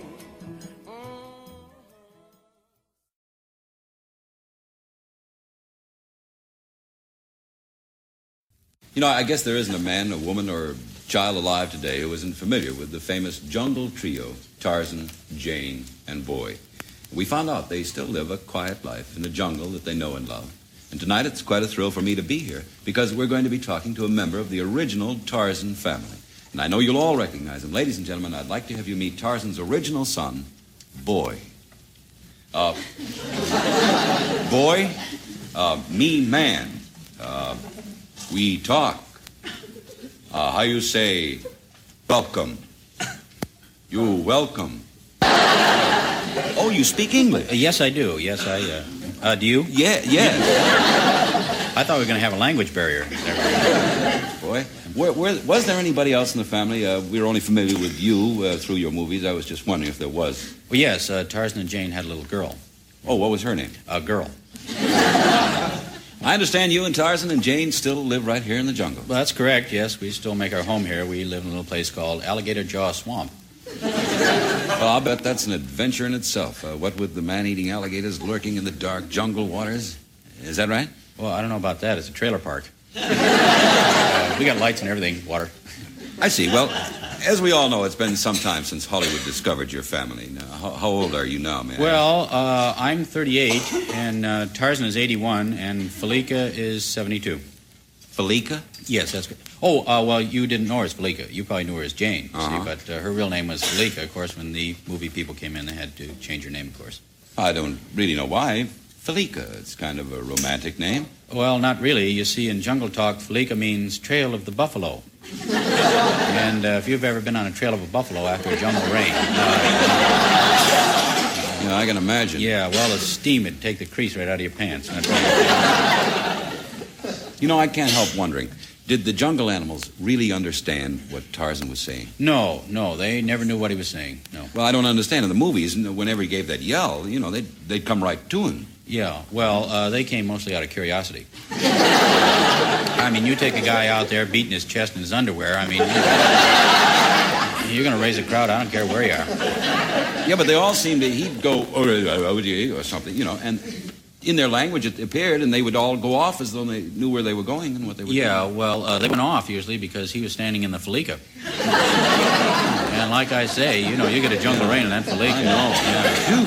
Yeah. You been on one? No, I'll just take your word for it. Tarzan was a friend of the animals, though, wasn't he? That's correct. Tarzan never killed any of the jungle animals. That's how he got his famous Tarzan yell. Oh, how was that? Well, when the movie people came in, they insisted that he wear an animal skin, and so that's how he got the yell. Well, how did he get the yell? I missed the point there somewhere. Well, I mean, did you ever get up in the morning and try and put a live puma on? If Tarzan didn't kill any animals... That's right. Without killing them, what did he eat now? Well, he ate what his best friends ate. See, the pumas were his best friends, so he ate what they ate. Puma peas. Puma peas? That's right. Quite a sight to see the pumas down by the pond eating puma peas from the puma pea pods. And, Tarzan eating the pods from the puma peas down by the pond with the pumas were eating with the paws. Of course, Jane just ate jaguar jelly.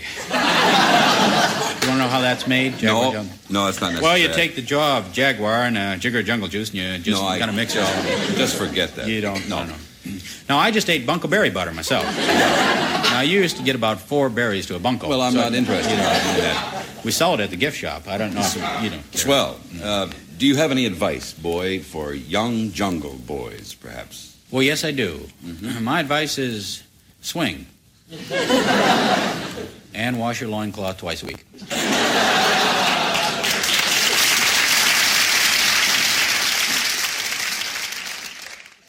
Ernie Anderson and Tim Conway, and that one was the Tarzan Family, the interview with Boy.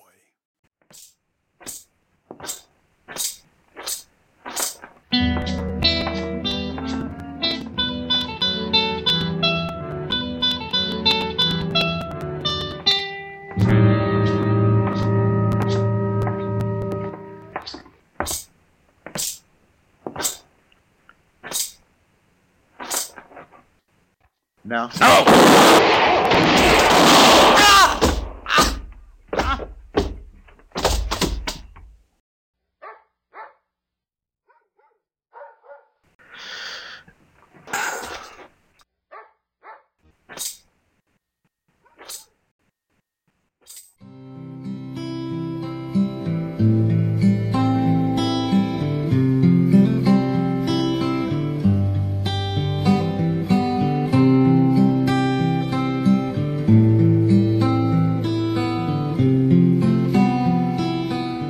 As you can tell from the music, it is time for Gunsmoke, everybody. And we have a pretty good episode tonight that was originally broadcast on October the 30th in 1955, and one that's never been played on Boomer Boulevard before. It's called The Choice, and it features Sam Edwards in the main character role. And it's a bit of a morality play, and it raises some good questions. Here it comes.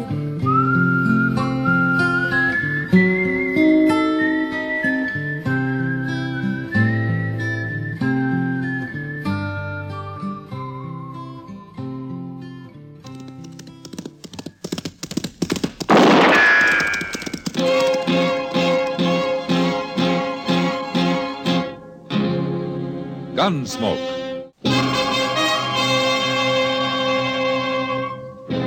Around Dodge City and in the territory on West, there's just one way to handle the killers and the spoilers, and that's with a U.S. Marshal and the smell of gun smoke.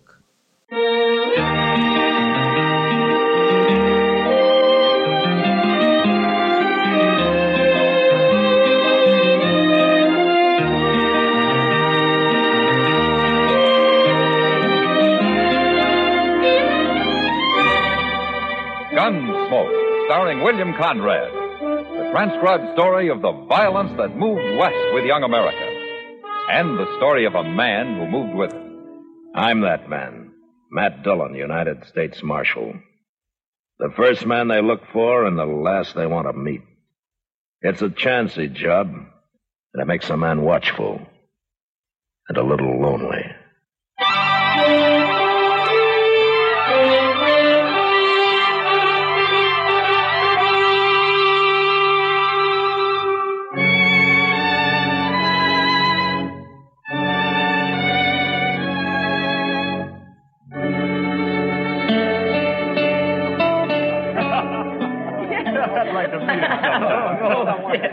Oh, wait a minute. Chester! Evening, Miss Kitty. You were going straight to the bar without even saying hello. Well, I figured you was kindly busy. I'm busy telling Andy here about Dodge. Andy, this is Chester Proudfoot. He's one of the people you ought to know. This is Andy Hill, Chester. Pleased to meet you, Chester. Well, sit down. Thank you. Chester works for Marshal Dillon, Andy. Well, that ought to be a good job. Oh, it's a fine job if you like long hours and poor pay. He spends quite a few of those long hours sitting around the depot waiting for the Santa Fe to come in, Andy. Well, that's just so Mr. Dillon will know where I'm at if he wants me for anything. Your name, Kitty? I'm busy, mister. They told me your name. Now I'm going to buy you a drink. Come on over to the bar. Back to your hogs, mister. You're spoiling the air. I'll have no talk from a woman of your kind. All right, you get out of here, mister. Get out. You putting me out? You ain't even armed. Well, I'll find me a gun quick enough. Hey, mister. How about me? I'm armed. You're too young to be wearing a gun. Take it off. You do it. You take it off. I sure will. From there. You want to die, don't you? No. I don't want anybody to die. Now, you get out of here. I'm going to put a bullet in you. You can't do it, mister. Don't try. I'll show you. I told him he couldn't do it. Well, you killed him, Andy. He was looking for a fight. I don't even know who he is. I never seen him before. Oh, there's Matt. Who? Marshal Dillon, Andy. Oh.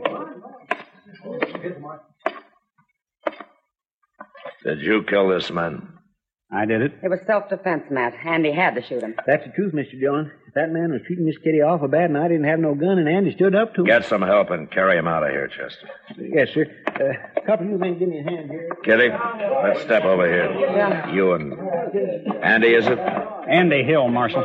You should have seen it, Matt. That man had his gun almost out before Andy even started to draw. So you're pretty fast, huh, Andy? I'm alive. Where are you from? I told you my name. It don't matter where I'm from. What are you doing in Dodge? Marshal, I come here looking for a job, an honest job. He told me the same thing, Matt. I believe him.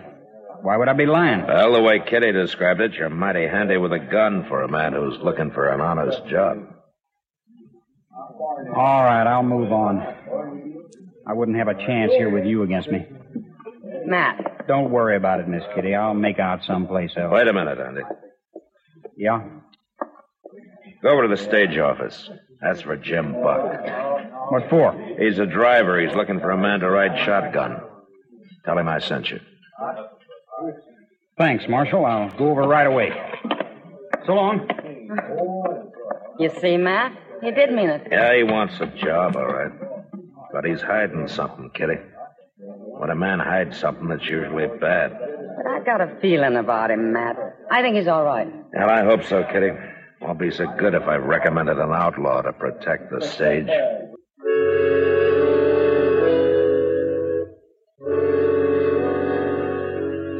I didn't see Andy again that night, but I ran into Jim Buck. And he told me that he'd hired him and that they were leaving for Hayes City the next morning. It was 2 days before they were due back, before I'd find out if I'd made a mistake or not. And I waited.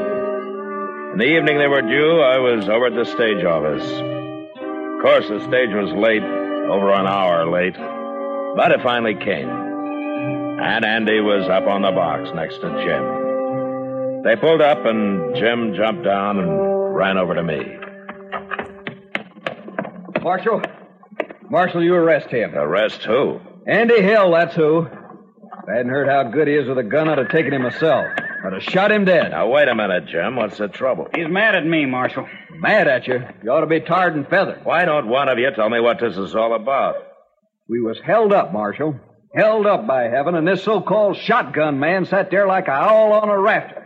Sat there and did nothing. Is that true, Andy? Why kill a man for nothing, Marshal? For nothing? The treasure box was empty and we carried no passengers this trip. He didn't get a thing. You didn't know that box was empty till I told you afterwards. I knew it before we left Hayes City, Jim. I figured I ought to know what I was guarding, so I found out.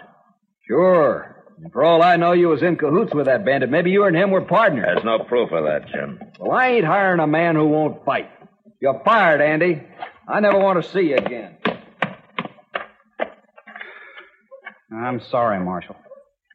I guess I've disappointed you.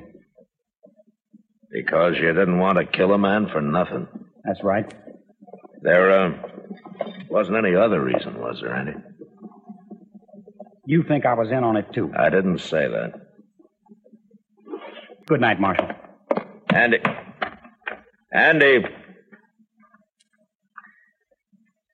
Maybe I did make a mistake.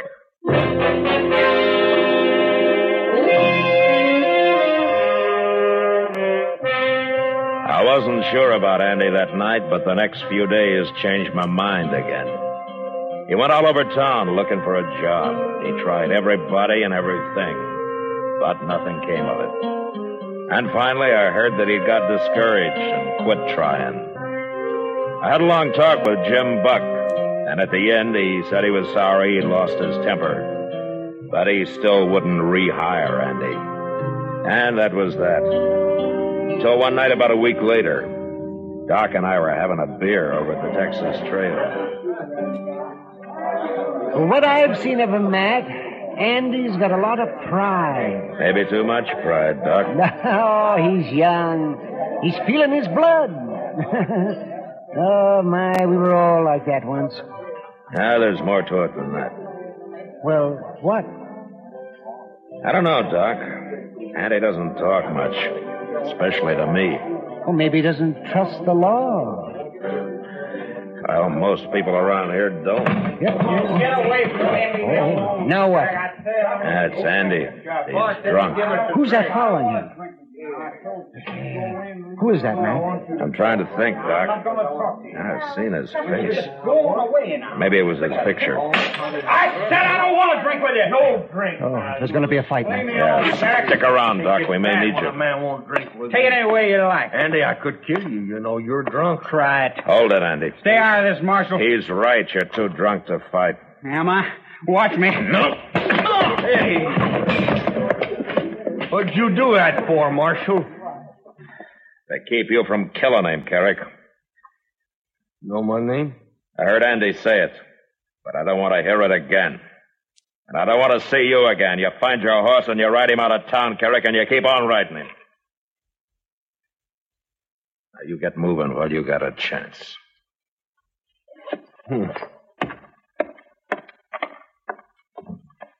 Now, Chester. You should have arrested him, Mr. Dillon. He started the whole trouble. Yeah, maybe. But right now, get Andy's gun and take him to jail. He can sleep it off there. Yes, sir, I will.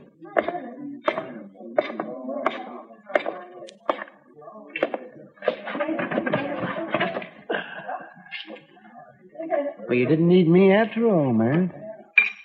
Doc, that's the first time I ever turned an outlaw loose. What's that? Carrick. I saw his picture the other day on some news circulars. The law in Oklahoma Territory. I'd like to have him back. Well, then why didn't you arrest him? Andy's wanted with him. There's no picture, but I remember the description now. Carrick for murder, Andy for robbery. They were partners. You let a murderer go? No, not exactly, Doc. Carrick needs Andy for a partner. That's why he came here. And that's why he'll come back. If he comes back, you're going to have two outlaws to deal with. Yeah, maybe. But it's Andy who's going to have to decide that. He's still got a choice to make, Doc. So all I'm doing is giving him the chance to make it. Why should you risk facing a pack of trouble to help a man you hardly know, man? A man who hardly knew me went out of his way once, Doc. Maybe I'm kind of paying him back. Oh. Well, I still say you must have a lot of faith in Andy. No, not a lot, Doc. Just enough to take a gamble.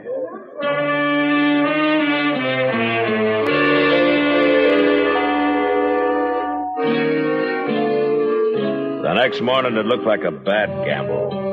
Andy came out of his cell sullen and angry. And when I gave him his gun back, he took it and left without a word. Later, Chester reported that he'd ridden out of town. And it was several days before I heard of him again. Mr. Dillon? Yeah, what is it, Chester? Andy Hill's back in town. Oh? Jim Buck told me. Well, how does Jim Buck know? He's standing out there on the boardwalk talking to him. I went up and said hello to him, and you know what Jim told me? He's gone and hired Andy to ride shotgun for him again. He has? Yes, he has. He was kindly laughing about it. He said Andy spent most of the morning arguing him into it.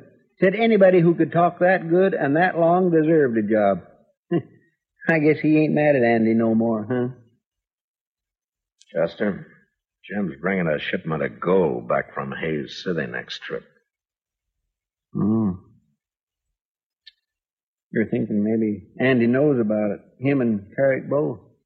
Yeah, maybe. What's that?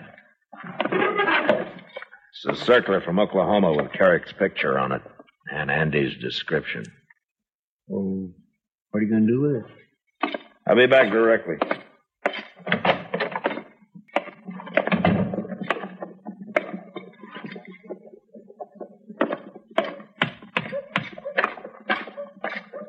Hello, Andy.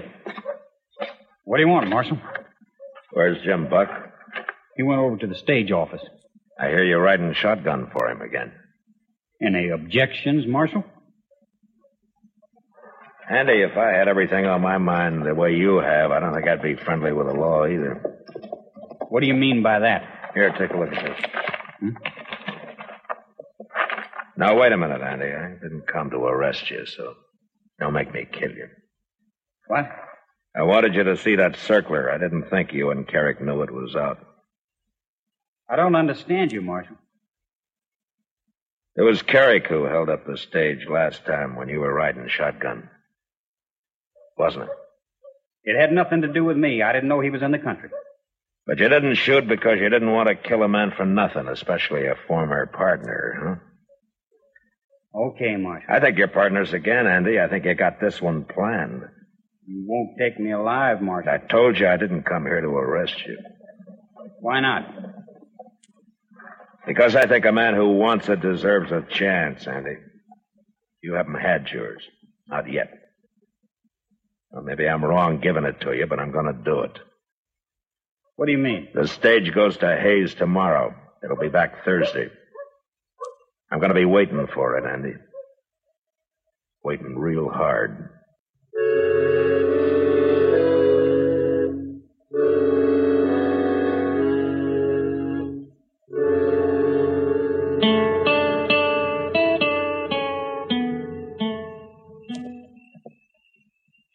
That stage should have been here an hour ago, Mr. Dillon. It's already dark. That's often late, Chester. Why did it have to be late this time? Are you worried? Yes, sir. And so are you. Well, it's like putting your whole stake on one turn of the card. Yes, sir. Mr. Dillon? Yeah. It made it. The stage made it. Yeah, the stage did, Chester. But there's no shotgun messenger. Oh, my golly, you're right. Where's Andy?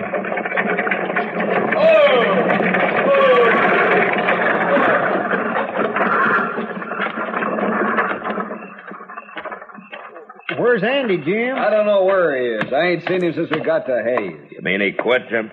I'd call it that. Well, did he tell you he was quitting? He told me nothing. He just disappeared. Serves me right for hiring him again. I got work to do. Yeah, I guess he figured he'd get as far as Hayes without you after him, and then him and Carrick could run from there. What are you looking at? That rider coming up the street, Chester. Leading that pack horse? Not a pack horse. There's a body tied across the saddle, and that's Andy leading it. I know, you're right. Now what's he gone and done? Well, we'll ask him.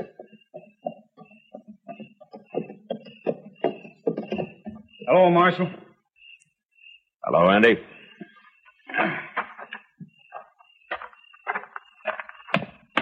That's Carrick I got there, Marshal.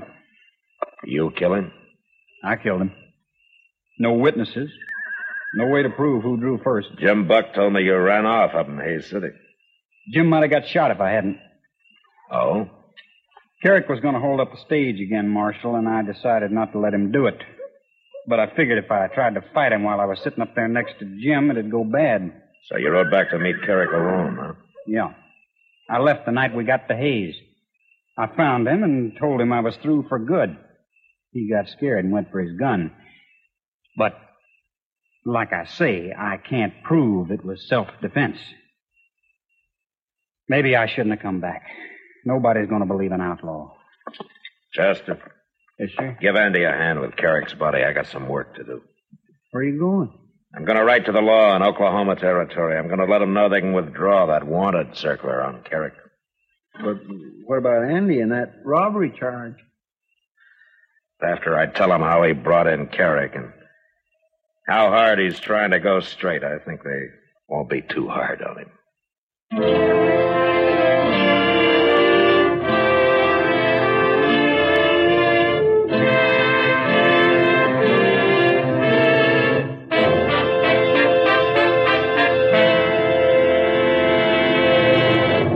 You know, on the frontier, there were all kinds. Buffalo hunters, trail drivers, spoilers, saddle bums. And there were lawmen, good and bad. Well, our story next week concerns a lawman's death. Until then, good night.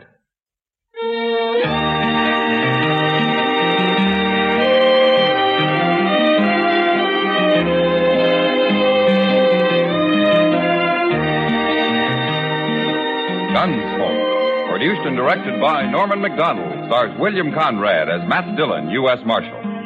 Our story was specially written for Gunsmoke by John Meston, with music composed and conducted by Rex Corey. Sound patterns by Tom Hanley and Bill James. Featured in the cast were Sam Edwards, Harry Bartell, Barney Phillips, and Lawrence Dobkin. Harley Bear is Chester, Howard McNear is Doc, and Georgia Ellis is Kitty.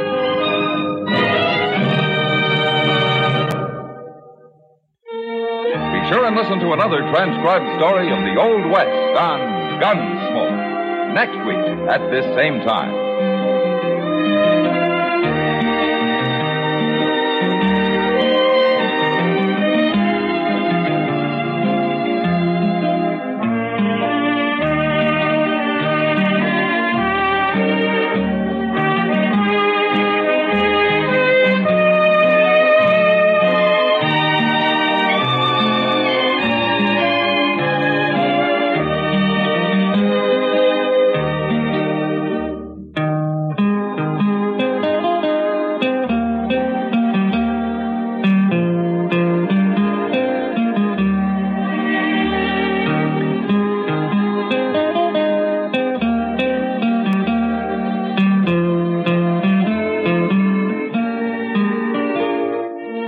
Boy, they could make you think on Gunsmoke, couldn't they?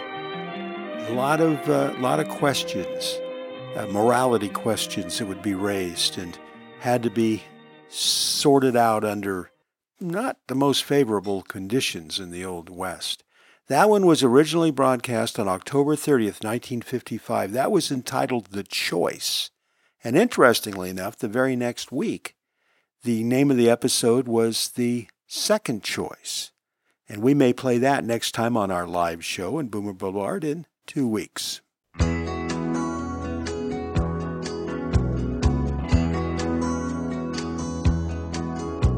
I wake up in the morning in a state of fright, on the wrong side of the bed all night, clinging to the broken heart inside my head. Open my eyes and I move my hands from round her pillow to the nightstand, and straighten Miss Emily's picture by my bed. Go to the office, the work's piled up, pour 3 fingers bourbon in my coffee cup, and cry on my best friend's shoulder down the hall.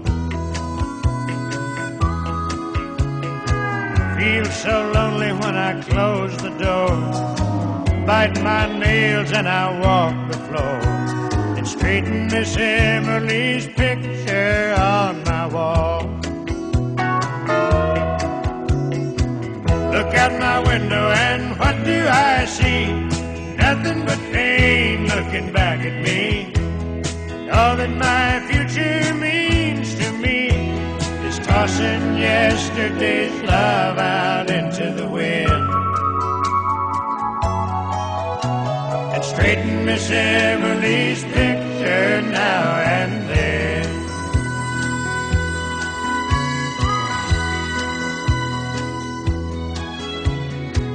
Leave my office and I go downtown to a little bar we all hang around, laugh, drink beer and shoot pool and have a ball.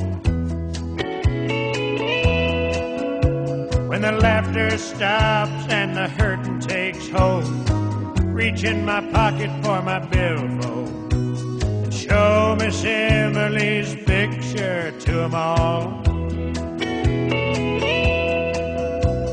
Stagger in the house and I slam the door, scatter my clothes all over the floor, wishing I could do the same thing in my head. Drink a beer and I eat a bite, and just before I turn out the light, straighten Miss Emily's picture by my bed. Look out my window and what do I see? Nothing but pain looking back at me. All that my future means to me is tossing yesterday's love out into the wind, and straighten Miss Emily's picture now and then.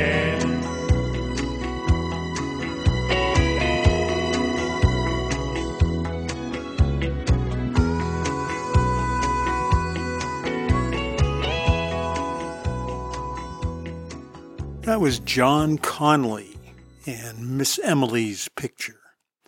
Well, Chester is giving me the signal that it's time to gather up all of our shows and carry them back into the vault.